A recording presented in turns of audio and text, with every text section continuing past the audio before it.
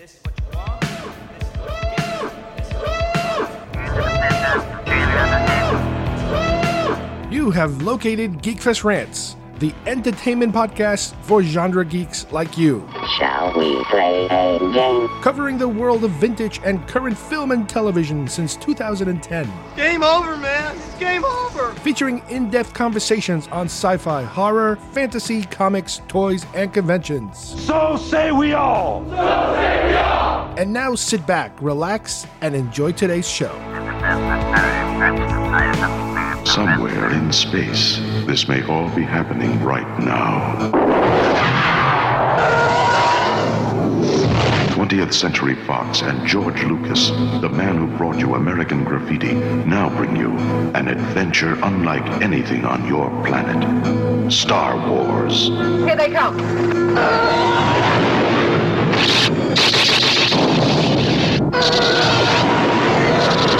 Coming in too fast! The story of a boy, a girl, and a universe.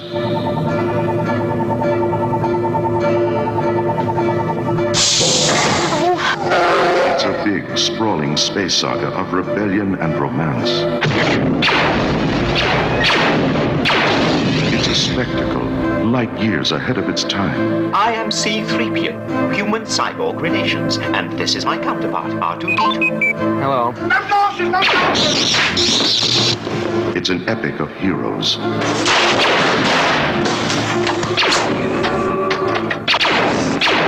luck. And villains. And aliens from 1,000 worlds.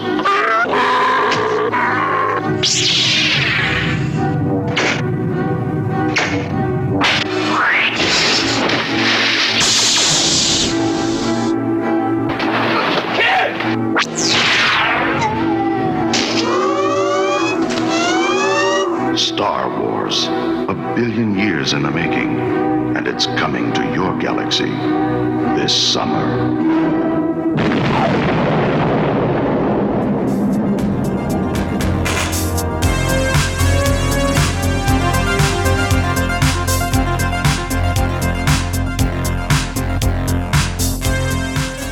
Hi, everybody, and welcome once again to GeekFest Rants. My name is Carlos Perone, and today we are talking Star Wars poster. I have another Star Wars poster I want to go over. This was a different one. It's completely different than anything we've seen before. It's a poster that really never made it to posterdom. It's a poster that was modified and finished by a different artist and then sold at a Star Wars celebration in Japan, out of all places, but we're going to talk about that one. And then we're going to talk about an action figure of the Terminator, the original Terminator, that I was able to find, that I was completely shocked that was out there, that I had never seen before. And the rabbit hole that this figure, trying to find out information about it and some of the things having to do with the figure took me to through the internet as usual. So let's begin with our Star Wars poster.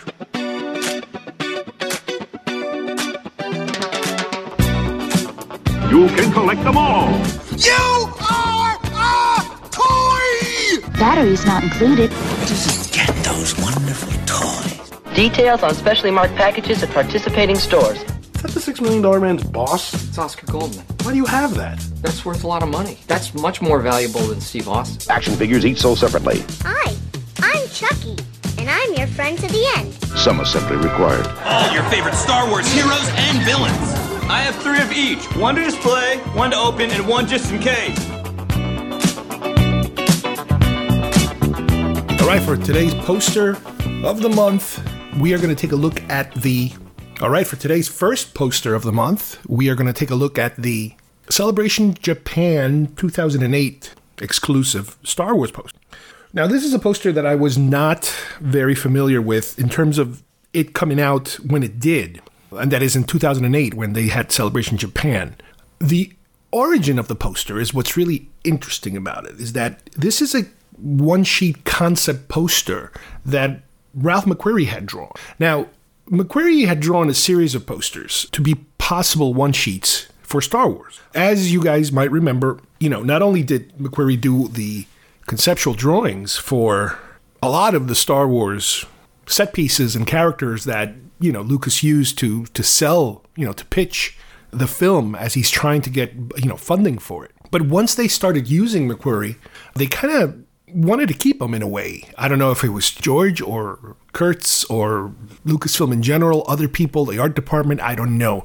The bottom line is that I'm pretty sure from some of the interviews I heard that Lucas especially was pretty taken by McQuarrie, and he really got along with him well, and he was really good at translating some of his words into images for other people to kind of get a grip on what Lucas was talking about when it came to his ideas. And because of that, and I assume the good relationship they had, not only did he do the conceptual drawings, but then he ended up doing some of the matte paintings that were used in the film, some of the art that was later going to be used for T-shirts, posters, toys, you name it, the Christmas cards. It was almost like they were looking for reasons to keep him around and keep him working and drawing because they really liked, his material so much. And we've talked about him a million times before. He did an exclusive Star Wars fan club poster exclusively for the fan club. So there's tons of materials that he was doing.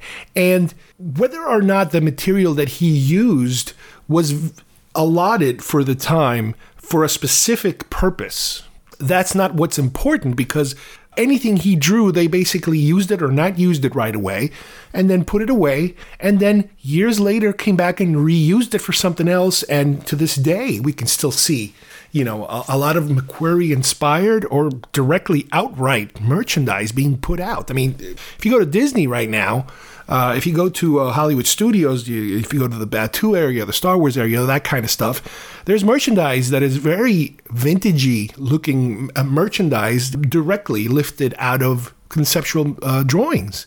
I've never seen such a large amount of conceptual drawing stuff, merchandised in apparel and toys and, you name it.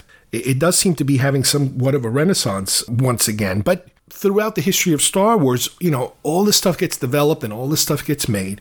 And one of the specific things that he was asked to contribute is on some conceptual posters.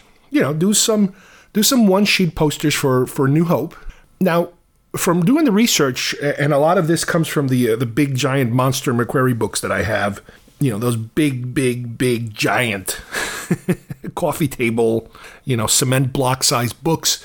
There appears to be about, 3 or 4 posters that he kind of shot for, and some of them he went further with, and some of them he didn't. Some of them he kind of stopped halfway and then incorporated into something else.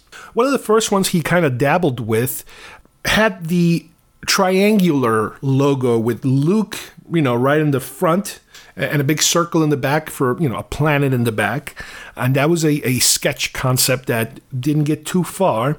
He then dabbled with changing the background, getting away from the triangle and doing kind of like an arch, which again, this goes back to another drawing that is out there in the mix where the characters weren't even the final characters. Obi-Wan looks like he's got that weird headgear, and Luke was a girl at that point, and the film was called The Star Wars. Obviously, that was different too. But that is a second kind of pattern, if you will, what I like to call the arch. It's an arch kind of look with the circle. All of these posters obviously did not have any of the credits that you normally would, because at this time, they're still experimenting with them. The movie isn't out yet, obviously. So they don't have a final, count of who's doing what. The tagline is not even finalized yet. They kind of put just generic letters and numbers and something just so you can kind of see where a tagline will fall under. The name was Star Wars, so they at least have the Star Wars name on it. But even at this stage, I'm talking about a year before the movie comes out, and they're messing around with posters, they haven't even finalized the font. For a very long time, they were using this very skinny font credited to designer John Van Hammersveld, who apparently is a very famous designer. That font didn't really see the light of day as they moved forward, but that font does show up a lot on some of their company letterhead, their Lucasfilm letterhead. So again, nothing is wasted. Everything seems to kind of come back at some point. But that was going to be the prevailing font for that poster for one of those posters. He had alternate drawings where it would use a different font, a more, Romans Times font, fancy looking thing, more of a like a stone wall kind of letters at an angle, different fonts and experimenting with them. But for these posters, like I said, 3 or 4 posters, the decision was made that they were going to stick with the skinny one, the skinny frame letters. At the time, they did not have, the race stripes, the chrome race stripe final Star Wars looking fonts.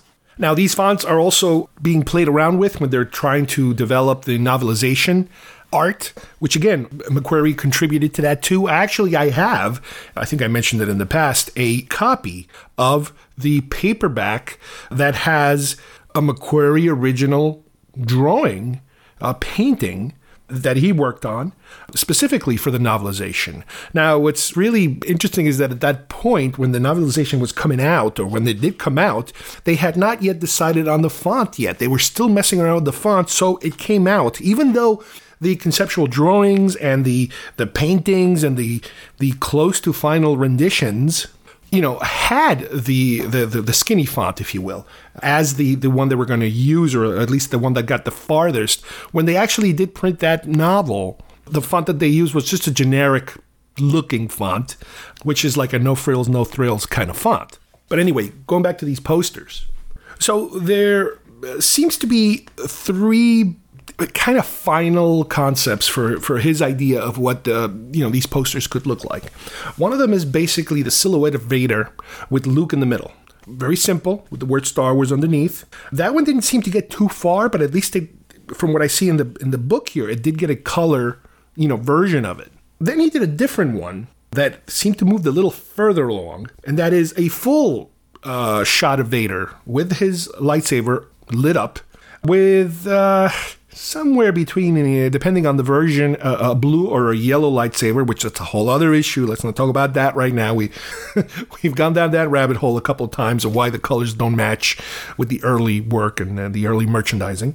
We're sticking to the skinny font with the word Star Wars right on top, and some kind of tagline in the bottom. But here, what they also did is they added a couple more characters, kind of like 3/4 down. So you have Luke, C-3PO, R2, what could be Chewbacca. I'm not entirely sure. It's really hard to see it. It's kind of small. And then that poster morphs into another version of it that now it's getting very close to what I have here. And that is tagline on the top, unspecified, name of the film, Vader, Death Star in the back, Luke, and some more characters now on the, I would say, lower half of it. You got the droids, Chewbacca, you have Leia kind of hanging on the leg portion. So that's interesting because that Leia hanging on the leg portion is more associated with the Jong or the Hildebrand versions. That whole idea of almost a Flash Gordon-y, Conan-y kind of pose. And we also see Obi-Wan in the back, and we see Han Solo kind of off to the side. Shooting off the bottom, you also have a series of ships, some Y-Wings and X-Wings kind of going upwards.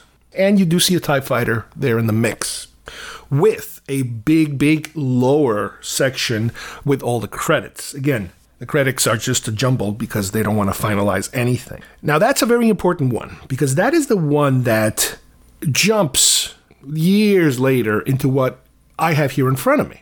However, there was a third poster here that they kind of went pretty far on. And again, you will see this art show up in other locations. And this is what I would call the arch. It's an arch kind of a motif where you have no Vader this time. You do have a Death Star all the way on the top, and really big Luke and Leia. Luke is holding his lightsaber. Leia is holding a blaster. None of that hugging the leg stuff. You have Chewie, C-3PO, and R2 around, underneath the legs, in the foreground, towards the horizon. And you also see the 2 sons of Tatooine. Omitted from this one is obviously the additional characters of Obi-Wan and Han Solo, as far as what it goes. This one's a very colorful one. There's a lot of orange and yellow because it has that Tatooine feel to it. And then the space colors up top, a couple of X-Wings and TIE fighters, flying around and a Y-Wing. I would say this is the most colorful one of all of them. As far as the initial, conceptual drawing for it. This one also has a version where they did add the title of the movie and some preliminary, dummy credits underneath.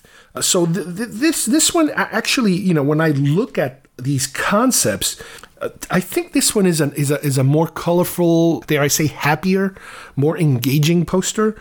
The other one is a little darker because it does have Vader and the huge Death Star, which is basically the equivalent of the Arch. In other words, this second to last one that we talked about that turned into what we have here makes it a much darker poster, a much menacing poster. Vader is at least half the poster, and the Death Star is at least half the poster, and it seems to be practically consuming everything with the good guys in the bottom trying to, I guess, kind of like push up against the dark side. More or less, that's the motif they're going for. Now, the drawings that I see here for as far as he got. Now, what I mean by that is that at a certain point, he submits these drawings, these paintings, which are not finalized. They're not totally finalized because, all the art, all the words and all that other stuff hasn't been added to it because that's not final. But he's already told at this point, nah, that's okay. You know what? We're going to go with another artist. And historically, that's what happened. Jung ended up getting the one sheet in America. Europe gets a different one. Asia gets a different one. South America gets a different, they go in with different artists, but none of them select the McQuarrie concepts as the one that go forward. So these paintings kind of sit in the background and they kind of sit aside for years, relegated to some of the art books and some of the McQuarrie related, this is all the work that McQuarrie did kind of stuff. Some of them shows up on Topps cards. It's like, oh, wow, that's interesting, that kind of stuff. That sometimes you'll find these old posters and you're like, oh, that's unusual and why is it here? That kind of thing. But when all of a sudden Celebration Japan was coming around in 2008, somebody decided, hey, why don't we take one of these old McQuarrie posters and have somebody kind of update them and finish them and turn them into an exclusive for this particular convention. Makes sense. So now, when we move forward, the original idea, apparently, was to have the artist John Alvin, who's another one of these giants that we've talked about in the past, be the one to work on this. They wanted him to update it, to finish it, to give it the full, one-sheet poster treatment. And apparently he couldn't do it because he passed away around the time of that assignment. And the job then was reassigned to Lawrence Noble, another artist. Now, Lawrence Noble I haven't covered yet, but his history with Star Wars is very interesting. He initially had submitted some one-sheet designs that were not used. But as usual, you remember anything you submit, they take anyway because you're still going to get paid, for your work.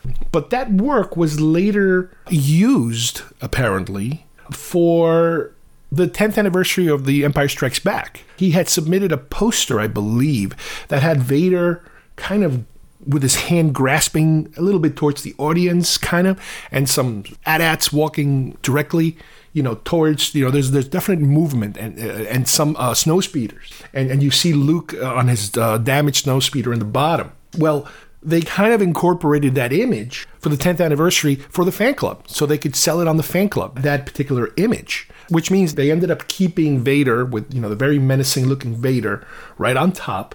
And then they changed a little bit of the inside. Instead of the AT-ATs, you do have a Hoth kind of a horizon with the ion cannon is there, and Luke and Leia holding hands in the snow, which seems kind of odd. You have the Falcon being chased by the TIE bombers, which is also very different. You don't see a lot of TIE bomber stuff. And that poster ended up being not only this fan club poster that they sold, but I remember seeing a more smaller version of that as the logo for the 10th anniversary. The Vader head in the angle, Empire Strikes Back with the 10 underneath and that sort of thing. So he then, from that point, jumped off to doing sculptures. He's a multi-talented artist. He switched formats, and he did a Yoda sculpture apparently after he saw Empire that he really fell in love with, And he eventually, I believe, gave it or sold it to Lucas, who then put it in the Presidio,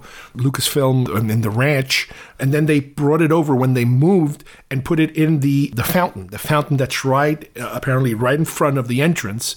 There's a Yoda statue, and that's the one he made. So he's had a come and go kind of life experience with Star Wars, for a very long time. But this particular time, when we're getting now to the 2008, 2007, that time period, he was very good friends with John Alvin. And when Alvin died, it was a very tragic, painful thing for Lawrence Noble. And when he was contacted to kind of pick it up, to pick up the project, he says like the influences that he used were not just Ralph McQuarrie, because he is finishing up that McQuarrie started, but he says that because of his connection to Alvin, that he kind of had both on his mind, over his shoulders, if you will, while he was putting together this piece.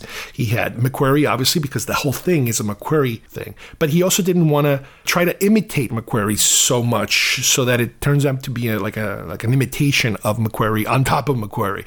So he says he tried to infuse both the Alvin and the McQuarrie styles into this particular piece. Now, if you look at them, there is a difference, not so much in the placement of the objects, but in the overall color scheme. For this particular poster, this Celebration Japan poster, you're dealing with the same picture. You have the frame around it changing colors. Originally, some of these drawings had the edges kind of dark with a big yellow flare in the bottom. In this picture, the overall poster is also surrounded, or matted, if you will, by I guess you can call it a dark red, almost brown mat that covers the whole thing. It kind of gives it kind of like an anniversary kind of a graduation certificate kind of look to it, to the frame. The original one had a lot more green, kind of, believe it or not, in the bottom. There's a color variance. It goes from from stars on top to kind of like a greenish sky changing color as you head towards the bottom, which is an unusual color for Star Wars, because I don't remember a lot of green in Star Wars. Jedi, yes, but not in Star Wars. And the original McQuarrie one went, again, from the green, and it goes to a yellow, kind of like a dirty yellow that could be construed as flames, but they're not that perfect, that defined. In the adapted one, the one that he then does, the flames are more defined. Those are definitely orange flames as opposed to yellow. There's a warmth in this poster. Both the darkness and the warmth is there. The way that the characters are lit is also indicative, I guess, of that flame. It looks like they could be standing in front of a bonfire, possibly. Both the old one and the new one. The old one also didn't go into too much crazy detail. If you stand back and you look at the pictures, you know who the characters are, but there's very little detail in the faces. The original one, like I said, remember, had Leia kind of holding Luke's side of the leg. She's wearing a white outfit with bare shoulders, which we kind of don't see that in Star Wars. That's a little more of that, Conan Flash Gordon thing that was then done later. But what he did add here is facial features. If you take a very close look at what McQuarrie did, he got so far along on the poster, but not far enough. There would have been more stages to this poster. And that's what ended up doing with the Noble, editions. All the faces are actually more detailed. Everybody seems to be kinda in the same location and pose as you originally had him in the original McQuarrie picture, except Han Solo. Han Solo, for some reason, kind of changes positions. In the McQuarrie one, he's holding his pistol, towards an angle and holding with both hands. On the Noble one, he's holding it with one hand, with one hand behind kind of his back. And what's funny is that particular pose of Han Solo, especially the hair, to me sticks out like a sore thumb, because that hair is something that apparently, I believe, came from a photo shoot that Harrison Ford did probably later, after Star Wars was done, or at some point where he was already done and he must have cut his hair for another film. And that doesn't really match, the hair that you see on the movie. Luke kind of looks okay. Obi-Wan looks really good. You know, the Alec Guinness features. I would say out of all of them, Princess Leia probably looks the least like Carrie Fisher. It just doesn't really hit you in that way. The ships that are flying in the background, again, way more detail, you know, for the Noble version. The X-Wing specifically that McQuarrie drew, to me, looks like the center round part is way too big, out of proportion, which is something that I assume he would have fixed, you know, if he was allowed to go further with it. The other thing that Noble added to the right, like next to Han Solo, is a moisture evaporator and the two suns. Very small on the side, kind of like a little extra bonus in an area to kind of give it a little more so it's not just an empty space. The poster has both McQuarrie, his initials, and Noble's name in the bottom right. Vader, again, more detailed. This Vader has a red tinted lightsaber as opposed to the blue one that McQuarrie had because, again, the colors hadn't been figured out. Luke is, you know, the proper lightsaber color. What's funny about the lightsabers is that at this point, I think they were still kind of, I guess, trying to figure out exactly how the lightsabers are going to look like. But you figure they would have shot it already by then and they would have had the props. I don't know. Because the bottom line is that these lightsabers look more like an ice cream cone. You know, like instead of a solid cylinder, you know, that is equally, you know, the same, it seems to have a bigger hilt, a bigger rounder hilt, kind of like an ice cream cone effect, if you will. So that's really cool and different. The Death Star, they did make a correction in the poster, which is really, and the revision of the poster, which is really good. And that is, in the original one, the dish intercepts the trench. So the dish is kind of in the middle as the trench goes kind of through it. But in the movie, I believe, for the movie, or once they got closer to building and figuring out what they're doing, you have the dish above the trench. This way the trench can go all the way around the circumference of the sphere without any objects in the way like a dish. So that's kind of neat. You have Star Wars on top. Like I mentioned before, they use the skinny Heimersveld design for the logo. And you have A Long Time Ago in a Galaxy Far, Far Away, which takes the place of the placeholder letters that they put there before just to kind of save the space. Now, below the painting perimeter, you know, if you will, in the matted area, where originally the matted area was white, which now is kind of like a reddish brown, you do have some credits, actual credits. They're not the entire credits, but they're basic credits. 20th Century Fox presents Lucasfilm Limited Production, Star Wars, starring Mark Hamill, Harrison Ford, Carrie Fisher, Peter Cushing, and Alec Guinness. Written and directed by George Lucas. Produced by Gary Kurtz. Music by John Williams. Then you have some of the logos and the PG rating. On the left, you have 20th Century Fox. And on the right, you have the logo for Celebration Japan. So that makes it officially that piece. This is a really nice piece. It is still available. I think Dreams and Vision Press is the place where I got them, which is the place where they officially sell, you know, the McQuarrie books and prints and, you know, old McQuarrie officially licensed material.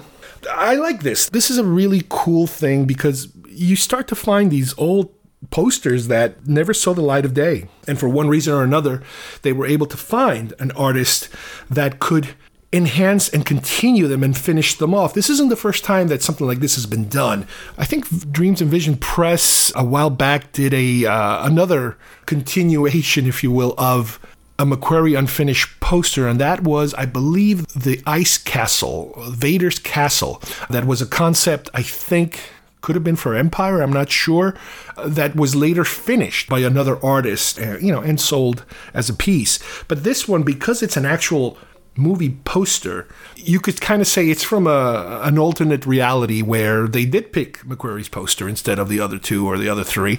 But you know, looking at it and thinking about the other posters, I am so used to the other ones that it is a little difficult to say, oh yeah, this one is a much better. But I don't think so. I think the other ones they picked some pretty good ones.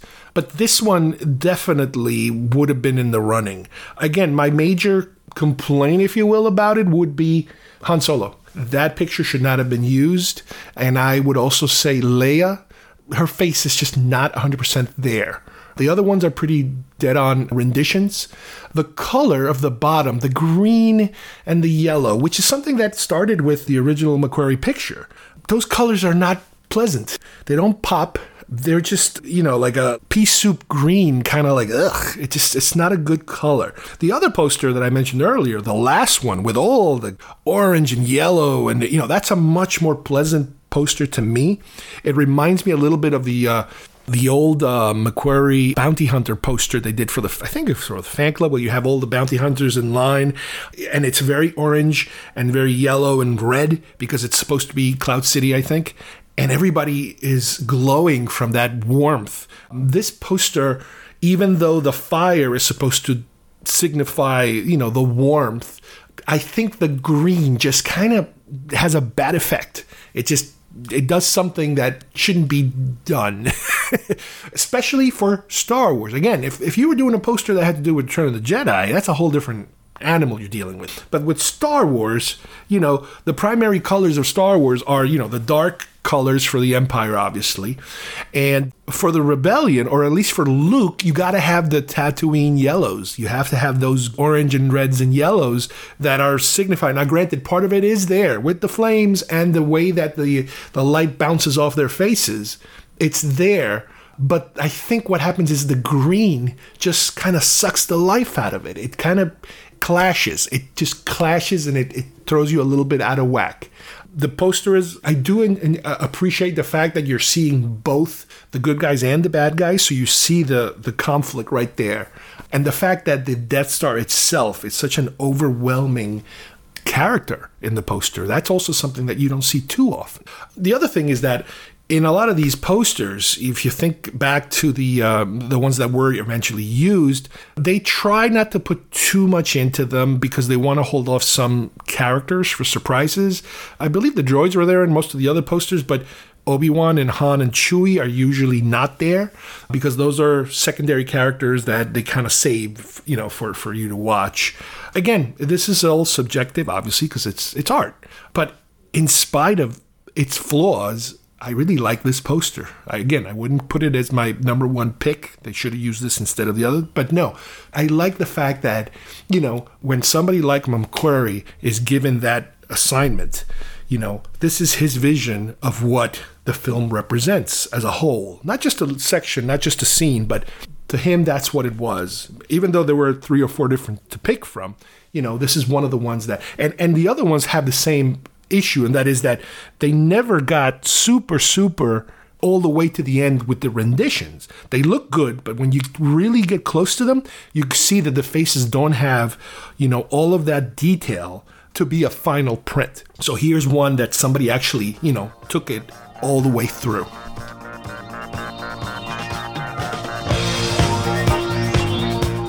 Are you a genre TV, film, sci-fi, horror, fantasy, toy, and convention nerd? Nerds! Nerd! Nerd! Do you enjoy listening to podcasts? It rubs the lotion on its skin or else it gets the hose again.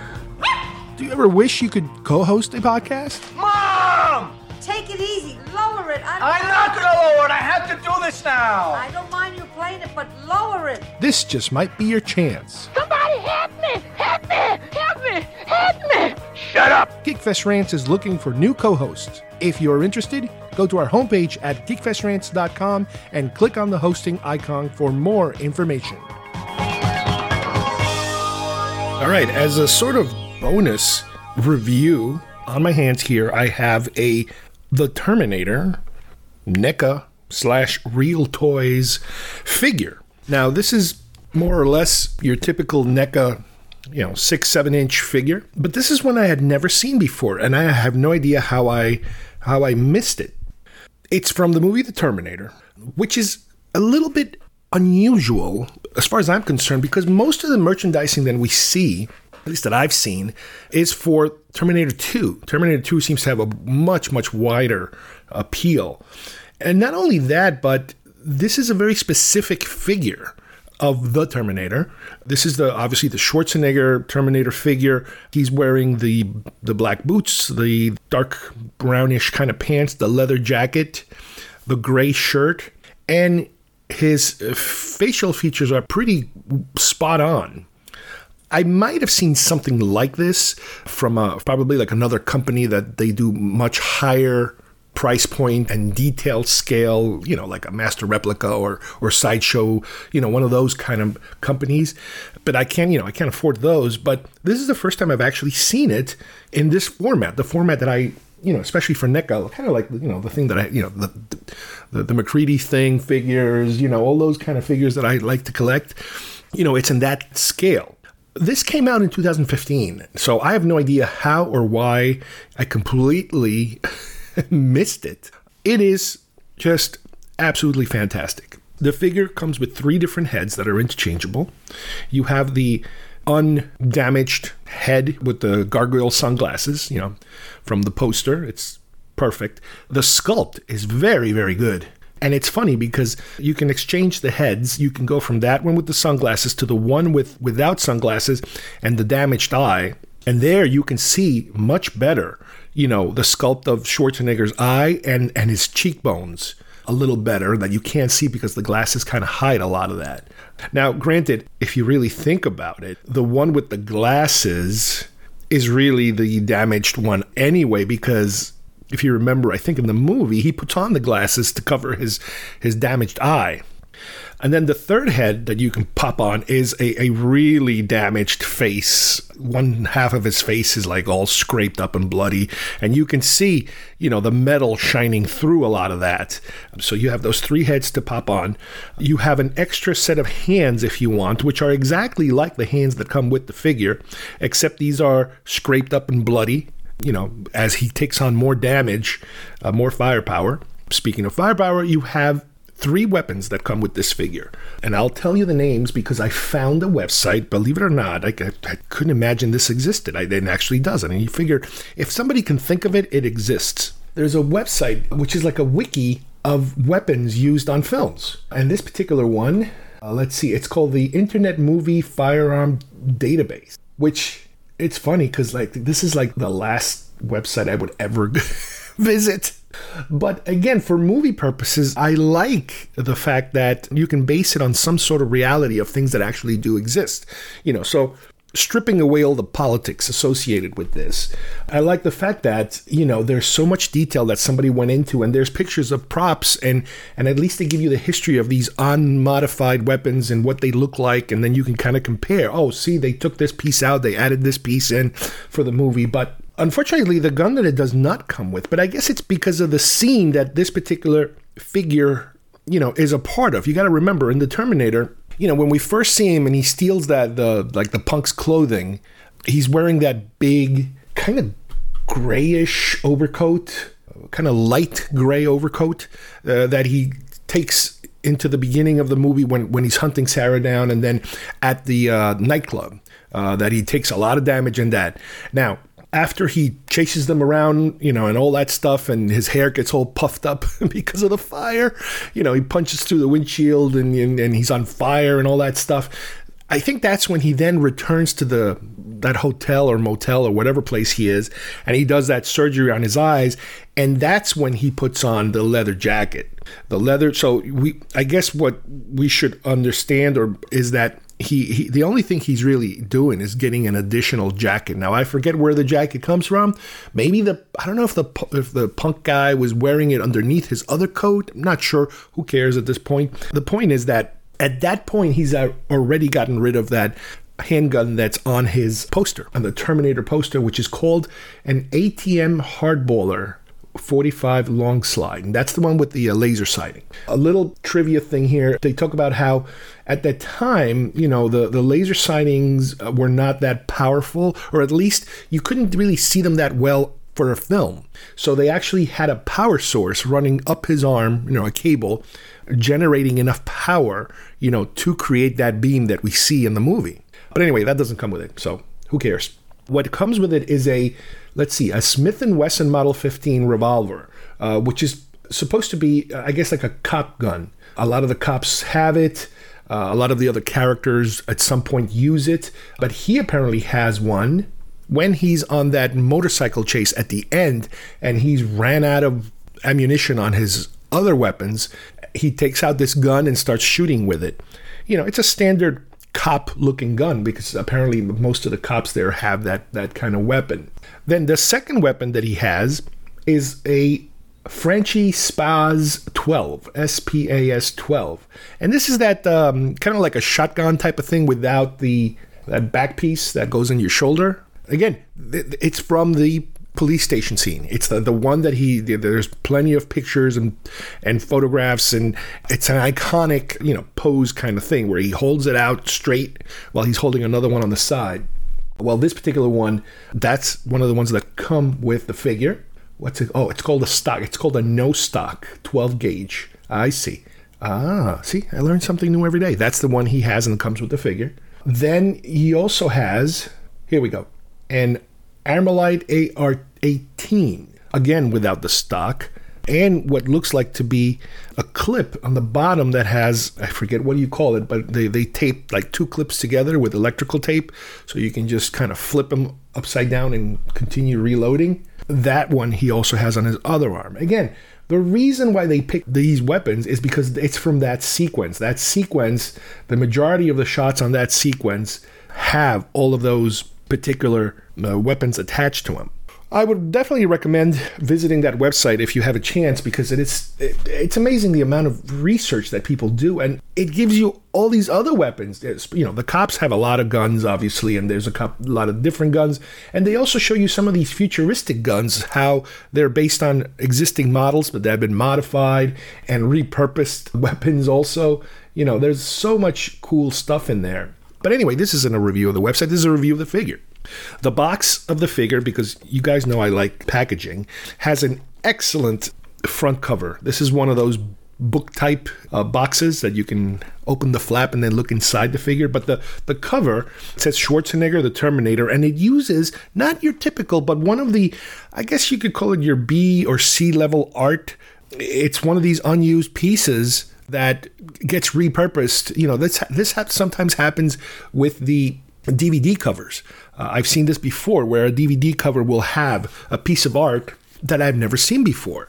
And this is one of them. And that's one of the things, when I saw the name Terminator on the spine, at the store, and then I'm like, Terminator? I'm like, you usually don't see Terminator. You always see Terminator 2.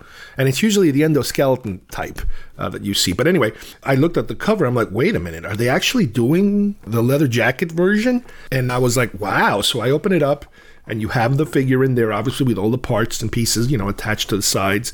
And then there's a big picture off to the back of the cover of him being posed in that traditional, iconic movie pose. The back of the box, the total back of the box, you have more poses of the figure with a lot of the alternate heads, in different poses. There is no, movie text in terms of describing what the figure is in terms of hey, NECA proudly presents from the iconic film, none of that. There is what looks like to be a little bit of that cyborg view text, with lines of data, and then one of the lines says set up move data for VTO and catalog to Oxmon at TTX. It's all jargon. It's all jargon. Who knows? Maybe it means something to the people that created this. Way in the bottom under all the pictures, you do have a little thing that says 3 interchangeable heads, 2 pairs of hands, 2 machine guns, and pistol. Nothing else really blows you out of the water from the box. But again, for my perspective of, how I love art on packagings, on toy packages, on figures and that sort of thing, this does a pretty good job, showing you what you're dealing with. Again, the only thing I would change is give you a little more text, something having to do with what what the figure on your hands is, a little history, a little, hey, this is from that amazing scene of him going into the police station and blah, blah, blah, and this and that. But yeah, going back to the figure, it's just fantastic. I think you could, if you wanted to, remove the jacket, but the jacket is really only a separate item as far as the vest part of the jacket goes, because the arms of the figure are painted black to match the jacket. So if you were to remove the jacket, you would end up with a figure that has black arms and a gray shirt. So that would be kind of odd. The jacket is kind of flapping a little bit in the front, which is cool, and it has the 2 belts because it's a leather biker jacket basically, and the belts are also flapping. The boots, you can see the the chains around the sides of the boots and the back of the boots, that's fantastic. On the back of the figure, what's really also cool is that you do see 3 or 4 bullet holes in the back of the jacket that are kind of bloody. And I don't remember, I guess you could say that's from after he's taking a little bit of flack, once he's in the police station. The front seems pretty undamaged yet. Oh no, I take it back. There are some bullet holes in the front. The bullet holes don't necessarily match what's inside. I don't see any damage inside the shirt. But I do see, again, if I could remember where the jacket came from, I don't think... Oh, on the arm. I see there's a bullet hole in the arm, on the right arm.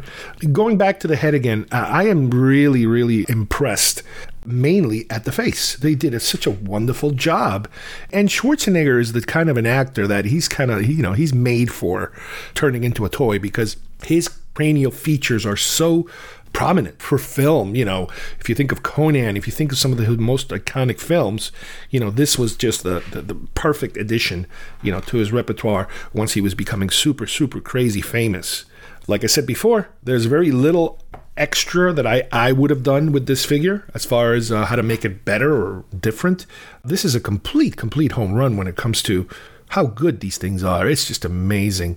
I don't remember. I could have swore I've seen the one with him from the beginning of the movie. But to me, this is the best one because even though it's not the poster, as far as the live action sequences in the film, this is probably one of the best set pieces. I mean, the film is full of set. I mean, you got so many sequences that are just fantastic, and this is one that, again, I don't know how I missed this. I mean, this has apparently been around for like 7 or 8 years, and I completely missed it in the stores. I mean, maybe it was just ordered, maybe it was an exclusive somewhere. I have no idea, but if I would have seen this earlier, I would have picked it up. So I highly recommend this NECA figure if you can find one. One popped up here I think it was at a Walmart out of all places, and I snatched it up right away. One more item I would like to add about the Terminator figure that we just talked about in terms of, I've been trying to figure out the issue of the leather jacket. For some reason, it's been kind of gnawing at me in terms of where did the leather jacket come from? The film did not have a scene, and I checked, where he acquires the leather jacket. The script, the shooting script at least, does not have anything. I read through some of the other earlier drafts of the script, particularly the scene where he walks through the fire exit into the hotel, where he does the changing, the fixing up of his face and all that stuff, and he puts on the leather jacket. And I could not find any reference as to when and how and why. Now, through a couple of Facebook Terminator groups that I have, especially one group called Terminator 2 Official Fan Group. There's probably dozens and dozens of groups. But through that group, the question had come up again. Somebody actually posted the same question that I was asking myself of where did the jacket come from? And people were speculating. A lot of them were like being cynical and this and that, as usual when you get a Facebook group where people put their opinions. But a few people had speculated that, okay, it's possible that, again, we don't see this, but it is theoretically possible that he killed whoever was in that room and stole the jacket. That's a possibility. And possibly maybe even a motorcycle, because at some point he's riding a motorcycle. So that's a possibility too. But one person posted that he read somewhere in the novelization that he had raided like another department store or something and stolen clothes from there. And that's the clothes that he has. So out I went looking for my paperback of the Terminator. And I went through the pages, and once again, the pages don't talk about anything having to do with these clothes coming directly from anybody. He just shows up at the hotel that he's been, I guess, sneaking into for a while, and that's what it's there. It's there waiting for him at a certain point. He takes off the bullet-ridden, burned-up jacket before he does all those repairs, and the leather jacket is what he'll put on next. But something happened when I started looking into the novel. I wanted to look it up online, and all of a sudden a different name came up. And I'm like, wait a minute, hold on a second. This novel seems different than my novel. My novel, which is the one I bought, good Lord, back in the 80s, which nowadays you try to buy this novel on eBay and it's ridiculously priced. It's in the 50s or 60s or $70 range. My novel says The Terminator, novel by Randall Frakes and Bill Wisher. Bill Wisher, I know, is one of the scriptwriters of the Terminator films. And this is the one I read. But on the internet, all of a sudden you see another novel. This is The Terminator, now a great new film starring Arnold Schwarzenegger. A novel by Sean Houston. I'm like, what? So I figured, well, is that maybe like an EU version of The Terminator? No, this is another novel under the same title by a different author. So I do a little digging around, and two different paths come up, which one of them I believe is probably wrong. And they were talking about like unauthorized versions of movie tie-in novels, which like, huh? How do you have an unauthorized version of a movie tie-in novel? I mean, people don't just write stuff and sell it. I mean, they would be in jail if they did that. And then another route brought me to something that says that when they were marketing the film, they hired two different writers. One writer to write the American, U.S. version of the movie, and another writer to write the British version of the movie. I found an article online of an interview, basically, with Sean Houston. And he talks about how his version of this came from the third draft of the script, which is why it's a little different. Now, there are some reviews posted by a number of different people that talk about how the one I have, the Randall Frakes, Bill Wisher version, is much better than the Houston version. And I would love to, read that other one just to see if there's any differences. I kind of went through it just to that section to see if there was any more clarification on the jacket, and there's not. But from what I understand, the differences in the two novels basically is that, and one of the reasons they say that the Frakes-Wisher version is better is because they do a lot of more of character backgrounds. They do flesh out the characters a little more. The Houston version, he's not into that. In the interview, he explains that he did not want to add any more, like too much into the characters, because he thought that, that was fine. The way that they did it, it was fine. And he's a little apparently more into the violence side of describing, violence in the movie. So that's an interesting twist, in terms of him being a little more graphic. But like I said, I don't want to pay $60, $70 to get a paperback that I kind of already own. It's just that this is a different art. So what I did find, once again, if you do a search for the Terminator Sam Houston PDF, there's a website that they post certain books in PDF form where you can just download them and read them. So I was able to download it, and even this Frakes one, the one that I already own, is there too. So if anybody is interested in reading either one of these, do a search, and you're probably going to find them. A lot more information on them. One of the questions that had come up at the time, I remember, had to do with in one of these Facebook groups that somebody was asking, if the Terminator had not heard the message, would he just kill all the Sarah Connors, just continue killing them, and then what would he do afterwards? If he didn't know which was which. Well, in one of the books, I believe the one I read, and it's there on if you look at the Terminator wikis and that sort of thing, all the different fan pages that are out there, they talk about how, again, you don't see this in the book because they never filmed it, but it might have been on the one of those earlier drafts, I'm not sure, but I do remember hearing something about how after he kills any of the first Sarah Connors, he kneels over them and cuts the leg because he's looking for something in the leg. And you find out later that what he's looking for is like a titanium screw or something that identifies her as Sarah Connor, because she had apparently had an accident when she was younger, roller skating accident or something. But then in the book, I believe they also kind of turn it around so they don't mention anything about that. But they do kind of make it a little bit of a twist on the end of the story where she blows up the Terminator and a piece of his machinery ends up embedded in her leg. So it's kind of like that whole paradox, time travel paradox thing of he's looking for something that she technically doesn't have because she has to kill him in order to have it. So it forms a paradox story-wise, but it's a cute little twist. It's one of those time travel twists that, the snake eating its own head type of thing, which is kind of neat. Another instance when they kind of do something like this once again in Terminator is towards the end of the film. There's an entire sequence where after that final battle is over and they're taking Sarah away on the ambulance, right before that happens, there's two people inside that factory, and they pick up a computer chip off the floor around the area where they were fighting. And one says to the other something about how, oh, this is a really unusual looking computer chip. And he's like, yeah, you know what? Take it to the lab tomorrow and, take it apart, see what it's, what it is. It's really unusual. And they're kind of hiding it from the cops that are walking around there. And then it's supposed to cut to her getting into the ambulance. The door's closed. The ambulance rides away, and you see that they're at Cyberdyne Systems. So according to that, it's as if, they're starting the invention, I guess, of the Terminators within Cyberdyne.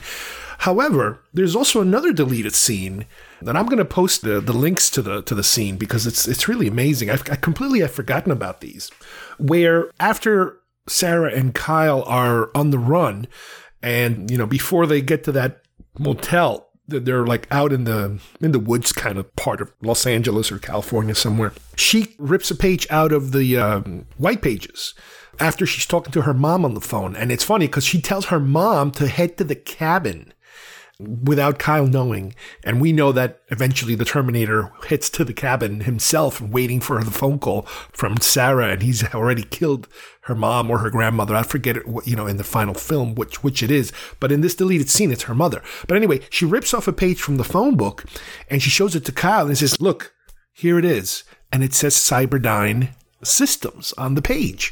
And she tells him, hey, I got an idea. Why don't we go there and destroy it? This way we can prevent the future from happening. Which, again, it leads to a couple of more scenes, a couple of more, dialogue in between the two. He's not into it and she wants to do it, and that kind of thing.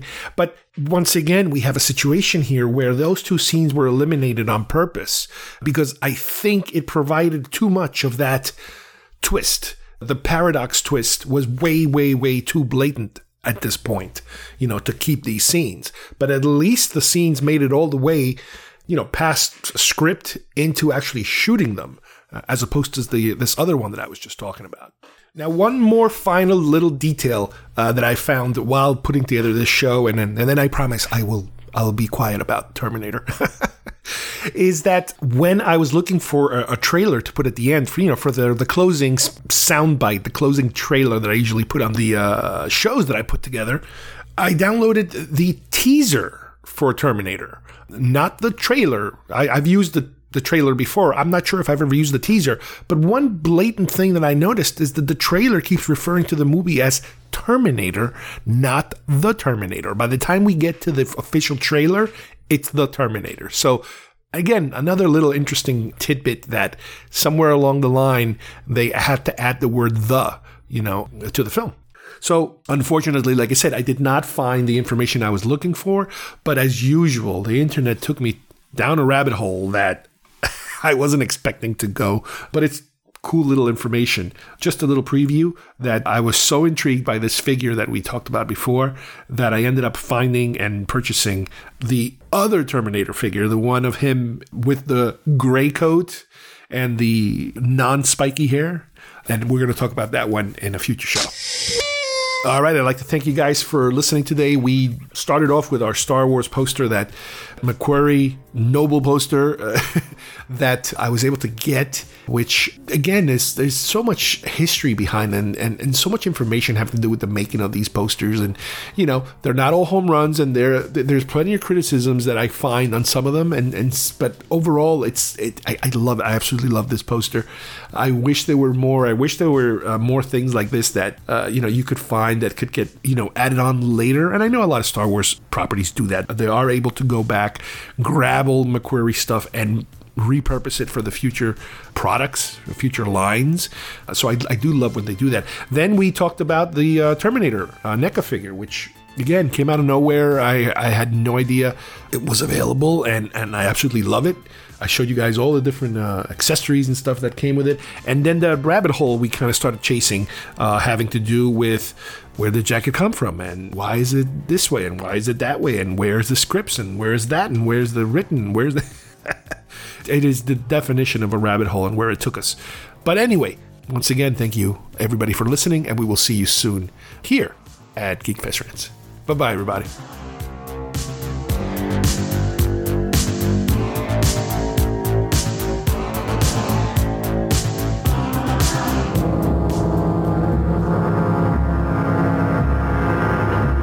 future, where men must hide underground, has come a machine wrapped in flesh, who kills but cannot be killed. Arnold Schwarzenegger is Terminator, an assassin from the 21st century, sent back through time. His target is a woman who holds the key to the future. Her only hope is a soldier who has hunted the Terminator from the future into the present. It's not a man. Machine. Terminator. What does it want to be? It can't be bargained with. It can't be reasoned with. It doesn't feel pity or remorse or fear. And it absolutely will not stop. Ever. Until you are dead. Arnold Schwarzenegger in Terminator.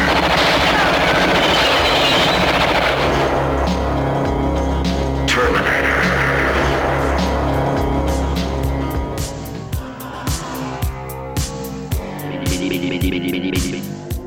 If you would like to subscribe to our show, send us messages, or see video links to some of the topics we talked about today, please visit our homepage at GeekFestRants.com or our YouTube channel, Facebook page, or iTunes at GeekFest Rants. I don't know what we're yelling about! GeekFest Rants is produced by Carlos Perone, copyright 2023.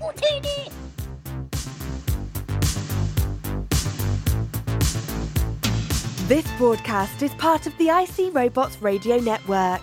Visit icrobots.com for this and many other nerd/nostalgia related podcasts. You won't be sorry for long.